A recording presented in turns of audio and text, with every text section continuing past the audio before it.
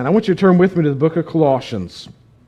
Book of Colossians, you may recall, it seems like in another life, we were preaching through the book of Colossians, and COVID-19 hit, and the quarantine hit, and it's been quite a while since I last preached from Colossians, and God, I felt like, kind of hit the pause button on me, and wanted me to preach through the book of Habakkuk.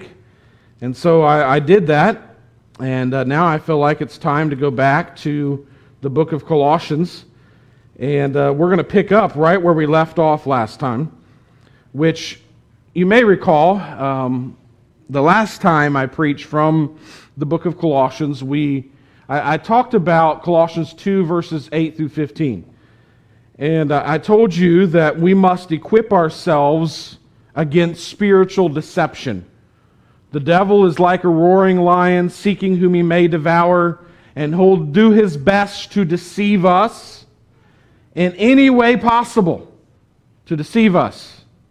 And we've got to equip ourselves so we're not deceived. I told you we have to embrace Christ as our sufficient Savior. He is enough. Amen? Amen. And we embrace Him as being sufficient for our salvation. We must eliminate any efforts of the flesh to save ourselves. When we hear those words, well done, it won't be because we've lived a good enough life. It will be because Jesus Christ on the cross purchased our salvation, and as a result of that, we live for Him, but we won't get to heaven because of what we've done. So we eliminate any efforts of the flesh to save ourselves, and we must enjoy the freedom that is found only in Jesus Christ. That's where we left off when I stopped in the book of Colossians. I told you that the Colossians were being tempted to think there was something more they needed if they really wanted to possess salvation. There was something more. And I told you Paul refers to that as a hollow and a deceptive philosophy.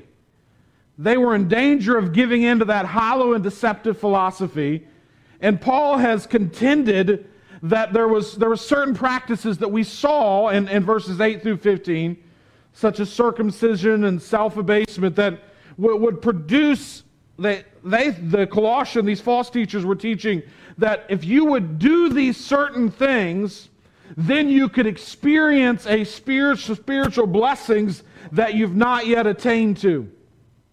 And Paul viewed adherence to these rules and these rituals as nothing more than relying upon yourself and relying on human tradition rather than relying on Christ. And so Paul's antidote to spiritual deception was to thoroughly saturate the Colossians with the gospel of Christ. And that's the antidote to being deceived, is we must be thoroughly saturated with the gospel. That's right. Jesus is enough. His victory on the cross is enough. It's enough for our sins. So with that in mind, I want you to turn with me to Colossians 2. We're going to pick up at verse 16. Is this thing working? All right, for some reason, whenever we switch to this thing, I don't get monitor anymore. I don't know why, but we don't get monitor anymore, so I can't hear if it's working. So anyhow. All right, Colossians chapter 2, verse 16. Therefore, let no one pass judgment on you in questions of food and drink, or with regard to a festival, or a new moon, or a Sabbath. These are a shadow of the things to come, but the substance belongs to Christ. Let no one disqualify you, insisting on asceticism and worship of angels, going on in detail about visions, puffed up without reason by a sensuous mind, and not holding fast to the head, from whom the whole body, nourished and knit together through its joints and ligaments, grows with the growth that is from God. If with Christ you died to the elemental spirits of the world, why, as if you were still alive in the world, do you submit to regulations?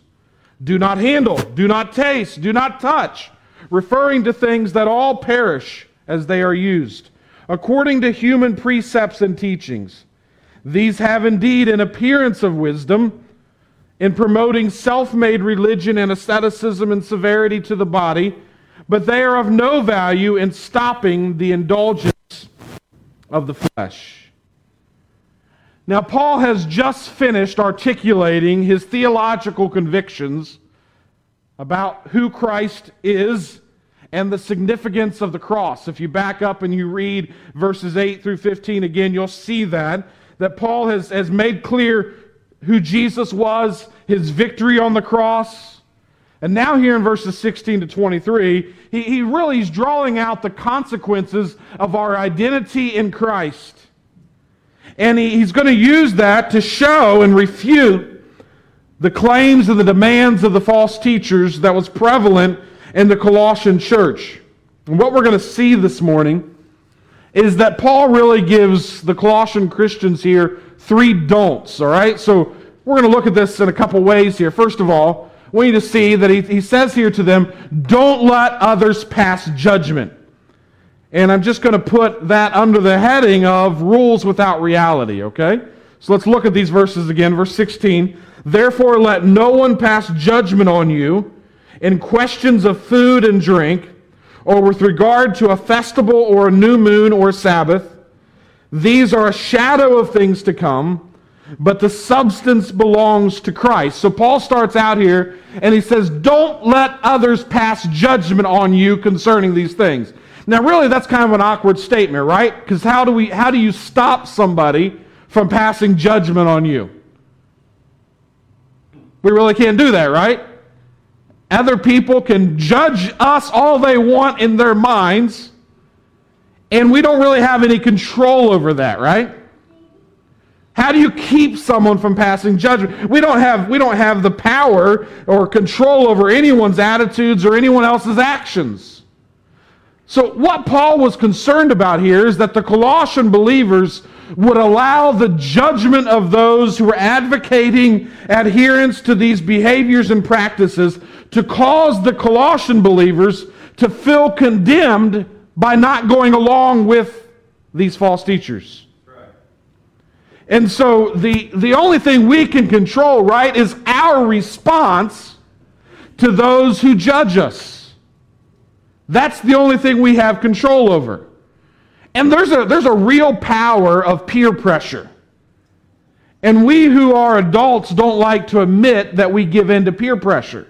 That's something only teenagers do. But the reality is, we as adults often give in to peer pressure.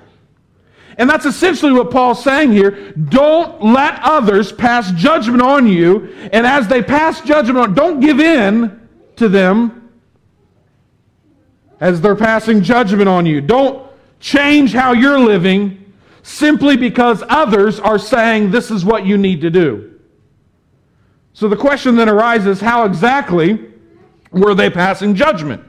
Well, there's two primary ways here that had to do with teaching from the Old Testament law, and the questions revolved around diet and days.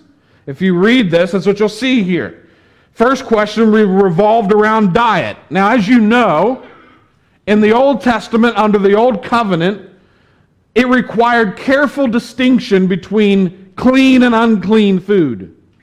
For instance, you could eat anything in the water that had fins and scales. So if you like fish, you're good to go because they have fins and scales, as long as they have fins and scales. Now, there were certain kind of birds that couldn't be eaten. In fact, there was a rather specific list of things that you couldn't eat, birds that you couldn't eat. You couldn't eat bald eagles, you couldn't eat owls, and there's a list of those in Leviticus chapter 10. Winged insects that went around on four legs couldn't be eaten unless they had joints above their feet in their legs. The good news was you could eat locusts and grasshoppers and crickets. That was the good news. Whatever parted the hoof and was cloven-footed and chewed the cud was off limits. That included camels, so no camels for your diet, no rock badgers, And sadly, for those of us who love bacon, there was no pigs allowed. Now, God had very specific reasons why he wanted his covenant people Israel to avoid those foods. And the primary reason was he was showing the world through the Israelites prior to his coming the distinction that he wanted his people to be holy. He wanted his people to be set apart from the rest of the world.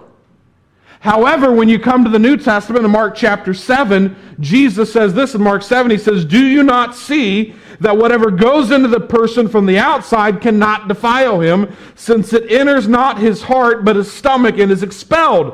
And then Mark here adds, "Thus he declared all foods clean." So Jesus comes along and he declares, you can eat anything.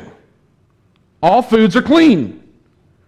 We also know that Peter had a vision in Acts chapter 10 in which he came face to face with the reality that virtually everything in his religious and cultural landscape was replaced by Christ. Christ commanded Peter, he said to Peter, what God's made clean, do not call common, is what he says. And then you come to the Jerusalem Council in Acts chapter 15, and the Gentile believers needed only to abstain from the things polluted by idols and from sexual immorality and from that what has been strangled and from blood. So you see, in the New Testament, under the New Covenant, no longer are we bound by the Old Covenant diet. Okay? So now you have in the Colossian church probably Jewish believers, or perhaps people who are claiming to be believers, who are saying, well, if you really want to grow spiritually, not only do you need to believe in Jesus, but you need to observe the Old Testament diet. So that was the first issue. The second issue was days. There were certain days that they were in the Old Covenant to abstain from. You had festivals and feasts. Last Sunday, I preached about from one of the Psalms of Ascent as they went up to the feast day of Pentecost. They were to observe those feast days as Jewish people. In fact, they were commanded to go up to Jerusalem and worship on those great feast days. The next thing here was new moons. Now, you may not realize this, but the Jewish people, they lived off a lunar calendar. And at the beginning of each month, the Israelites were to bring an offering to God, according to Numbers chapter 28, verse 11. And they were to have a festival then, and it was marked by sacrifices. And they were to blow trumpets over the sacrifices. They were to suspend all labor and all trade. They were to not have social and family feast. It was a celebration of the new moon, but it was a new month in which they observed and worshiped God. In addition to the burnt offerings, a goat would be sacrificed to the Lord as a sin offering. In each new moon, they were consecrating themselves again to God for that month. And so now you have in the Colossian church some who are saying there's certain foods we need to eat. There's also feasts that we need to attend to. If you really want to grow spiritually, there's these new moon festivals that we need to have. And then the third issue that the Colossians were not to allow people to pass judgment on them for was the observance of the Sabbath. Now, we're all familiar with the Old Testament commands concerning the Sabbath day. On the Sabbath, no work was to be done. It was to be a day of rest. Now, we know in the New Testament that after Christ's death and resurrection, Christians began to they ceased observing the Sabbath day, and they began instead to worship on Sunday, the Lord's Day, Resurrection Day. We're here this morning on Sunday in observance of the Lord's resurrection. It's a day of celebration, celebrating Christ's victory over sin and over death. Amen? That's why we're here on a Sunday, because he conquered sin and death. Now brace yourself for just a moment, because I'm going to say some things that are a little bit controversial. And I want to make one thing clear. I take no pleasure in being controversial. I'm not someone who takes pleasure in being contrarian, believe it or not. As you know, I've taken at times some positions that are a little contrary to the prevailing view, tithing, for instance. Now, I've taken those positions not because I thrive on being contrarian, but because I'm forced in my first allegiance to Christ and His Word to preach what I believe God's Word teaches. Now that I've prepared you and you're braced and everybody's nervous, Sunday is the Lord's Day. It is not the Sabbath day. I believe that the Sabbath day commands of the Old Covenant were fulfilled by Christ. And now we're not commanded to observe one day as a day of rest, but we rest by faith in Jesus Christ every day of the week. Right. Every day we rest by faith in Christ. And as such, I do not believe that the Sabbath day commands of the Old Testament are binding on Christians. They were shadows that pointed to the substance that is Christ. Now, I don't have time this morning to flesh out all of those details, but suffice it to say, this is an issue I've studied for years, and this is the first time I believe publicly I've ever stated this position. And I know I'm on dangerous ground. You might throw me out for being a heretic. That's all right. I'll be a heretic as long as it's in accord with God's Word. And I know there are wise people who would disagree with me. But here I stand, I can do no other, in the words of Martin Luther. Historically, let me just give you a little bit of a historical argument for just a moment. Historically, the early church fathers were very opposed to the idea that Christians should rest on the Lord's Day. In fact, they were so opposed to the idea that Christians would rest on the Lord's Day that they considered it Judaizing, because the Lord's Day is to be a day of celebration, a day of joy. Tertullian, the church father Tertullian, said this. He said, we do not allow, this is how serious they were about Sunday, the Lord's Day, being a day of celebration. He said, we do not allow fasting or kneeling on the Lord's Day. Now, why wouldn't they allow kneeling on the Lord's Day? Because that gave the appearance of resting. And that was considered Judaizing. In fact, that issue was so important to the early church that in 325 at the Council of Nicaea, they took action against the practice of some who would kneel on the Lord's Day and on the day of Pentecost for prayer. That's how serious they were about the issue. In fact, none of the early church fathers ever believed that Sunday, the Lord's Day, was the Sabbath day. None of them did. In fact, it wasn't until the Emperor Constantine became emperor in Rome, and then Sunday he began to make it where Sunday Christians didn't have to work on Sunday. And then there began to be some who began to have the idea that perhaps Sunday should be a day of rest, but really it wasn't until the Puritans in the 1600s that the idea that Sunday was the Sabbath day was held. Now, let's return to what Paul says here in the book of Colossians. He did not want the Colossians to allow anyone to pass judgment on them concerning whether or not they observed festivals, new moons, or the Sabbath. Now, why? Why shouldn't they allow themselves to come under these regulations? After all, what can it hurt? Aren't these things that God commanded in the Old Testament? And if they were spiritually beneficial in the Old Testament under the Old Covenant, won't they help us grow in holiness under the New Covenant? Well, here's why Paul forbade the Colossian believers from allowing others to pass judgment on them. Because to consider these matters as necessary to the Christian life is to undermine the work of Jesus. And that's why Paul says, don't let anyone pass judgment on you. Food and drink regulations, festivals, new moons, Sabbath days were all shadows. They were shadows. Now in Christ we have the substance. We have the substance. So why would we go back to the shadows when we have the substance? A shadow is related to the sun, but it's much less significant than the sun. A shadow is temporary only until the substance comes into view. If I see your shadow around the corner and I see you coming, I'm glad to see your shadow because that signifies you're coming.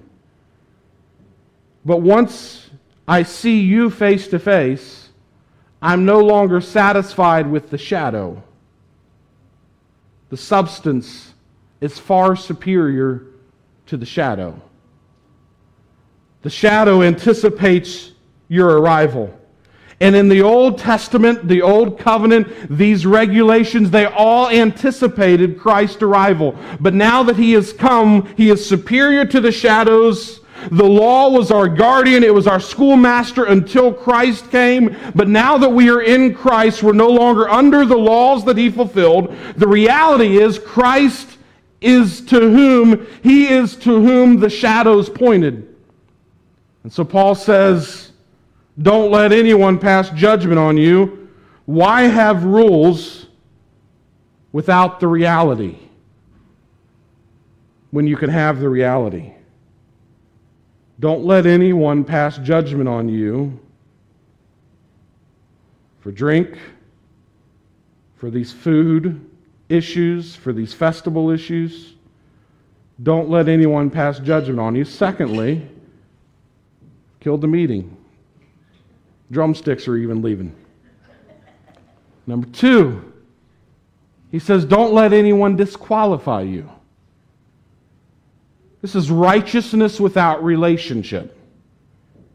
Verse 18, let no one disqualify you, insisting on asceticism and worship of angels, going on in detail about visions, puffed up without reason by a sensuous mind, and not holding fast to the head, from whom the whole body, nourished and knit together through its joints and ligaments, grows with a growth that is from God. Now, Paul here gives a second warning, and he says, warning, don't let anyone disqualify you. The Greek word here has the idea of an umpire or someone who awards a prize. And the idea here is that the Colossians were in danger of being disqualified from the Christian race if they submitted to these rules, these regulations, these teachings of the false teachers. Now, how would they be disqualified? Well, they'd be disqualified by going along with the idea that these additional spiritual practices were necessary for the Christian life. You see, for Paul, the religious practices urged upon the Colossians were invalid because they didn't have a proper understanding of Christ's identity and the significance of the cross.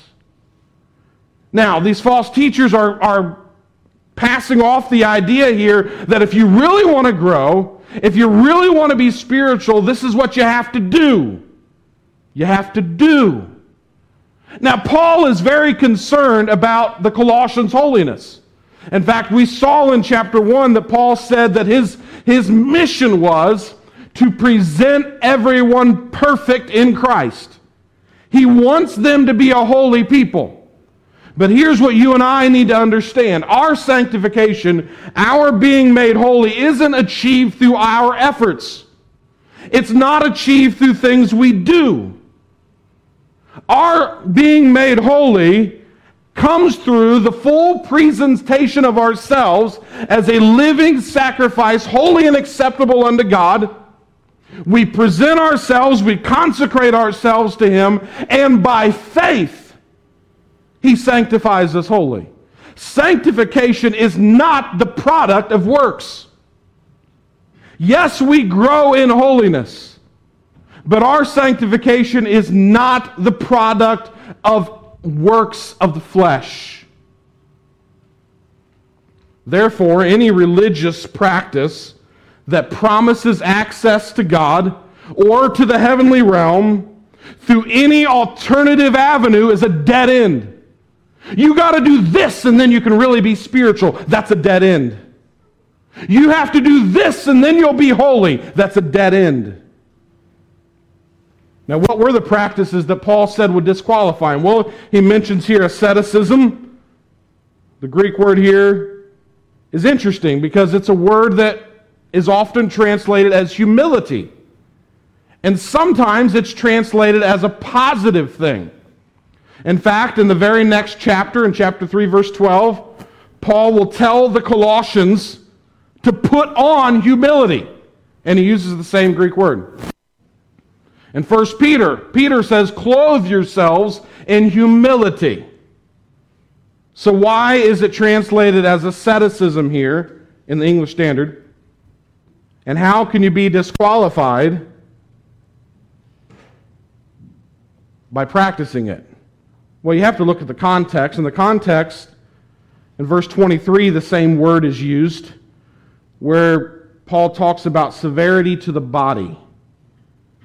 In other words, there's false teachers in Colossae who are saying to the Colossians, if you really want to become holy, you got to mistreat yourself. And you know, the church has had a long struggle with this for 2,000 years. For instance, the Christian mystic, if you want to call him a Christian, Origen, he took it so seriously when Christ said something about becoming eunuchs for the sake of the kingdom that Origen castrated himself. And I'm not trying to be gross, I'm just showing you, telling you, that's how seriously some people have taken this matter. Christian monks, such as Martin Luther, before he realized salvation was by faith, slept on boards, wore hair shirts. People have exposed themselves to extremes of hot and cold. There's even been some who's lived on top of pillars for years on end. There's been people who have gone without bathing.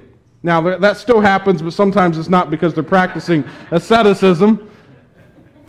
There's been people who have fasted for extreme periods of time. People who've remained celibate all their life in attempts to deal with the flesh. That's what they're trying to do. They're trying to become holy. And so some resort to asceticism. And Paul says if you do, it disqualifies you. There's others who were teaching perhaps at the Colossae church here that the worship of angels. Now I thought, well, that doesn't happen anymore. But then in college, I remember when I was in college one time, a group of us had to, for a class, visit some churches that you didn't normally go to. And I'll never forget that service that night. The preacher got up and began preaching about angels and began to tell about the angels that he had named that were with him all the time and how he talked to them and how he prayed to these angels. I fear that the angels that he had named and that he was praying to weren't from the good side, if you catch my drift. I think they may have been from the other side.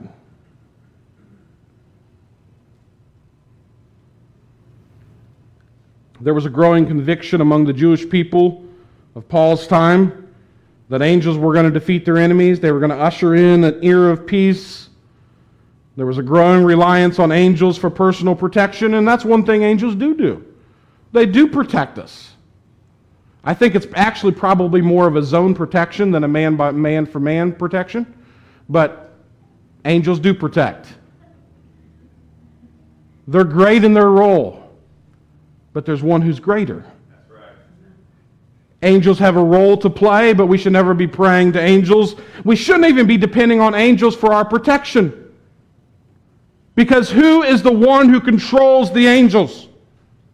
We depend on Christ for protection. He protects us. God does use angels in various roles in our lives, including protection, but it's always God who protects. You know, remember back in, I think, the 1950s, they discovered the Dead Sea Scrolls. And in the Dead Sea Scrolls, they discovered the songs of the Sabbath sacrifices. And it indicated that some viewed themselves as participating in or having visions of the angels' worship of God. This is in the first century. And that would eventually develop into a Jewish mysticism called Merkabah, which focused on attaining visions of God seated on His throne, worshiping with the angels, worshiping angels themselves. And Paul said, those who are in the church there at Colossae who are teaching you to worship angels, if you do, that practice disqualifies you. Don't let anyone disqualify you. He goes on, he talks about visions. He talks about those who going on in detail about visions. Now, some were claiming apparently that they'd received extra biblical revelation from God, and they'd go on and on and on about these extra biblical revelations. Does God at times give visions? Yes. Do we go on and on and on about our visions and about all this extra biblical stuff? No. We have the more sure Word of God. And as a result of these visions, some were being puffed up. So what's the problem with all this, other than the obvious, right? Worshiping angels is pretty obvious. The problem is, those who are insisting on these practices are promoting a false righteousness that's without relationship. Paul says they're not holding fast to the head, for whom the whole body, nourished and knit together through its joints and ligaments, grows with a growth that is from God. Any practice that claims to produce righteousness that can be duplicated without Christ is actually leading you away from Christ. That's good. That's right. Now, since I've already gotten off in heresy earlier in the message, and you're probably ready to run me off, let me just dig down a little deeper this morning. Within the holiness movement, we've often promoted and often substituted practices of holiness as a sign of true righteousness. We have judged people to be or not to be holy based upon their outward appearances. We've accepted people into our holy club based upon their outward appearance. Maybe their clothes, maybe their hairstyle. Now, we don't like to actually admit that to be the case. We like to refer to these things as the way. Sometimes we even refer to them as the old-fashioned way, whatever that means. And when people refer to the old-fashioned way, typically they're referring to some of the practices and standards that we've equated as being holiness. You see the problem? Those acts of righteousness can be produced without a relationship with Christ. And righteousness without relationship will leave you disqualified. God's not interested in people looking a part. God's interested in a relationship with us. The head is absolutely essential. If you don't believe me, no, we won't chop your head off later and just to prove the point. But the head is absolutely essential, right, for life. You've got to stay connected to the head. There's no other source for strength than through our head, who is Jesus Christ. The goal is to grow with God's growth, and any suggestion of spiritual growth apart from Christ is false spirituality. Now, I believe, and let me just quickly say, I believe that someone who is connected to the head will grow spiritually. And as they grow spiritually, God's presence within them will inevitably affect you externally. It will affect how you live, but it will be the result of your relationship with Christ. And someone who is connected with Christ will not want to do anything to hinder the relationship with Christ. And as we walk with Christ, He will lead us on to that full surrender of ourselves where we consecrate ourselves fully to Him. We crawl up on the altar as a living sacrifice, and then we've got to stay on the altar as a living sacrifice. And as a living sacrifice, we will not want to do anything to displease Him, so there will be no areas of our life that we say no to God in, including our outward appearance. But it must all begin with relationship. And when we begin to try to force external things on people who do not have relationship with Christ, we are in error and we're causing them to be disqualified. Because righteousness without relationship leads to hypocrisy. Right. You see, holiness is not an it. It's a relationship. Does God want us to behave in certain holy ways? Of course. But God wants to do more than just have us behave externally a certain way. In fact, remember the Pharisees were willing to give God legalistic obedience. They were externally as holy as you could get. Externally. Which you can't get very holy externally, but they were holy externally, if you get my drift, right? They lined up to the letter. But the problem was they were willing to give God legalistic obedience, but they weren't willing to give God themselves. The question, am I holy, is really the wrong question. The question is Jesus being glorified by my behavior? Are people being drawn to Jesus because of my life? Is Jesus becoming more beautiful, more desirable because of what He's doing in my life?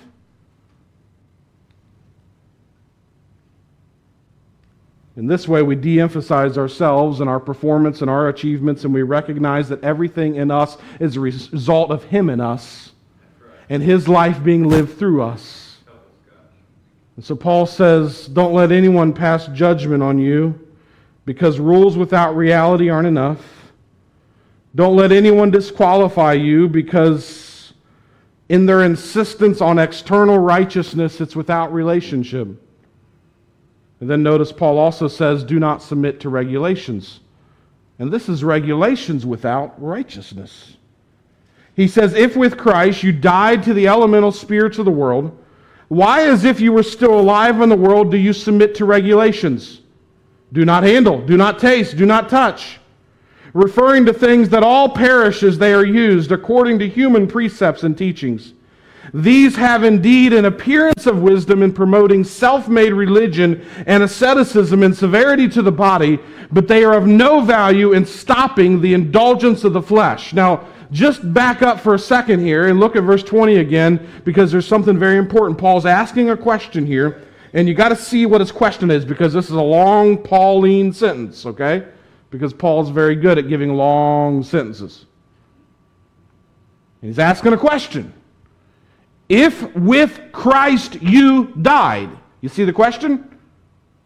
Are you dead? Did you die with Christ? What do you die to? You die to this world. You die to yourself. You die to sin.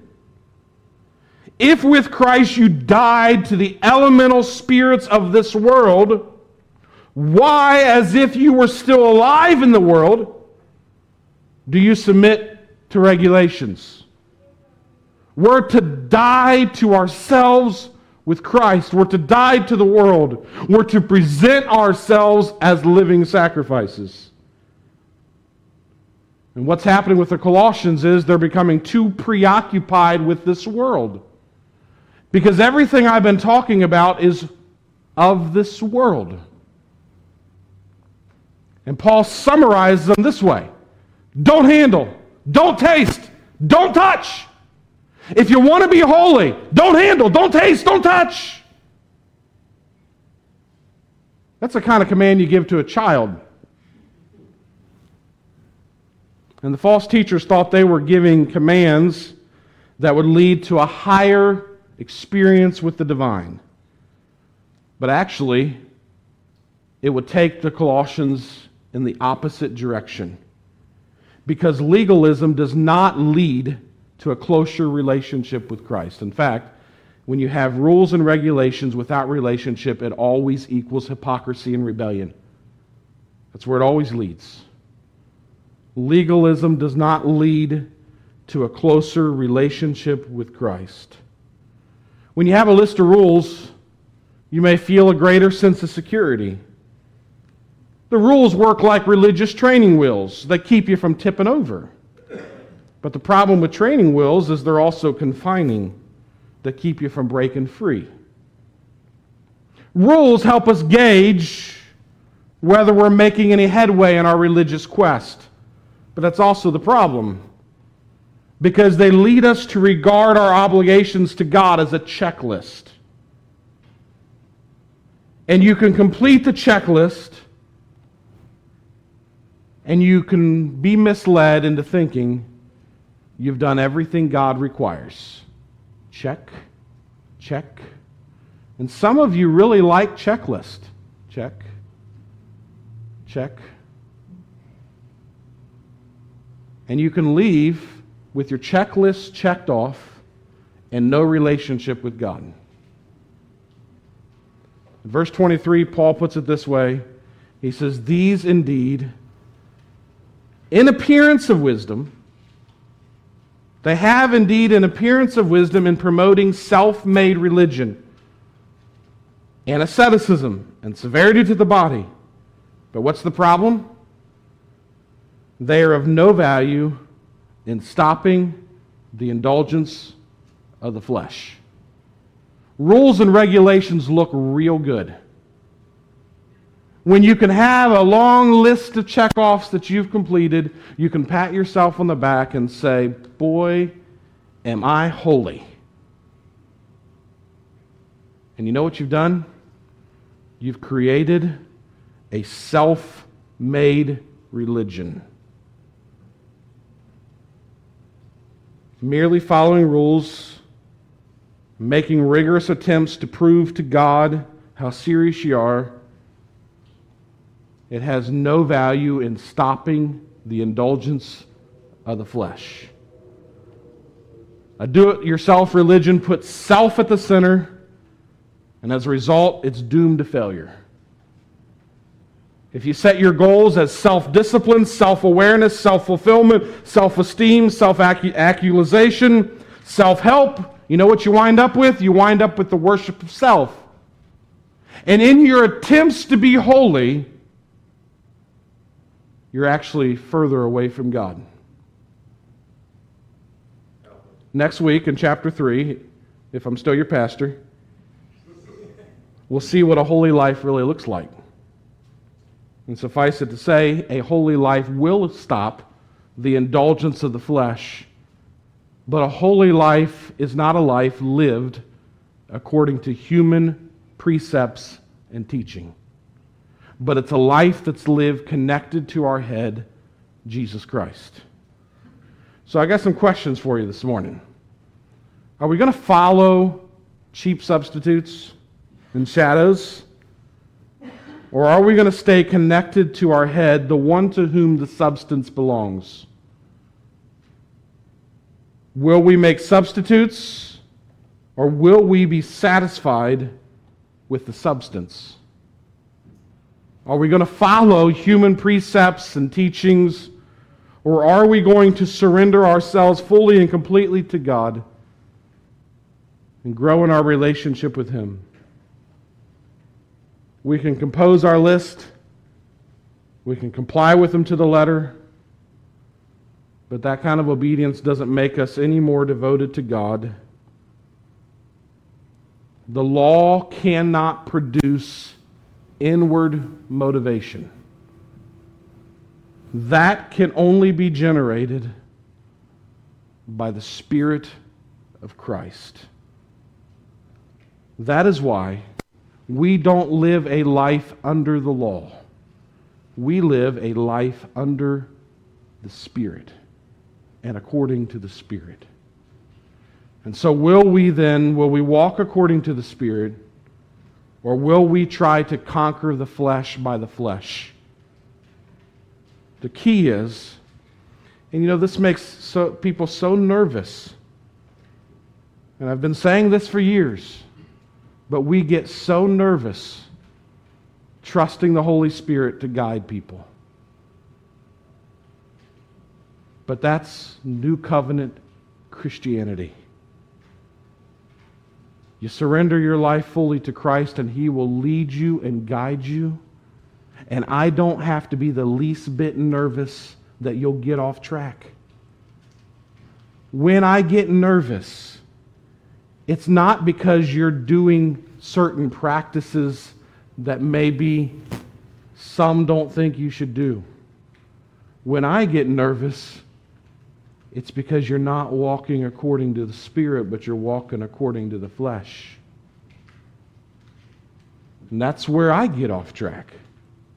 Because we're living sacrifices up on the altar. And I've told you before that when the flames start to hit, a living sacrifice wants to jump off the altar because we don't like pain. So we want to jump off the altar and get to more comfortable ground. But Christ has called us to be living sacrifices who walk according to His Spirit. Jesus, I thank You for Your word this morning. I've done my best to preach what I believe Your word teaches. Lord, if in any way I've gotten off track, I pray for Your forgiveness, and I pray that Your Spirit will lead me correctly. But Lord, I pray that You will help all of us, Lord, not to depend on our own efforts, not to depend on external things to make us holy.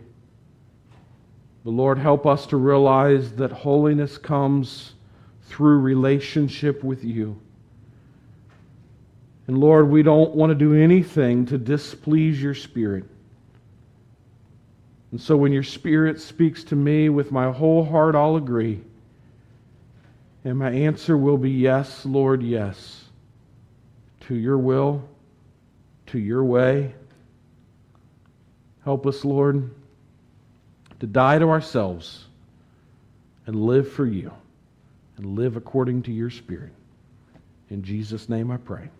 Amen. May God bless you.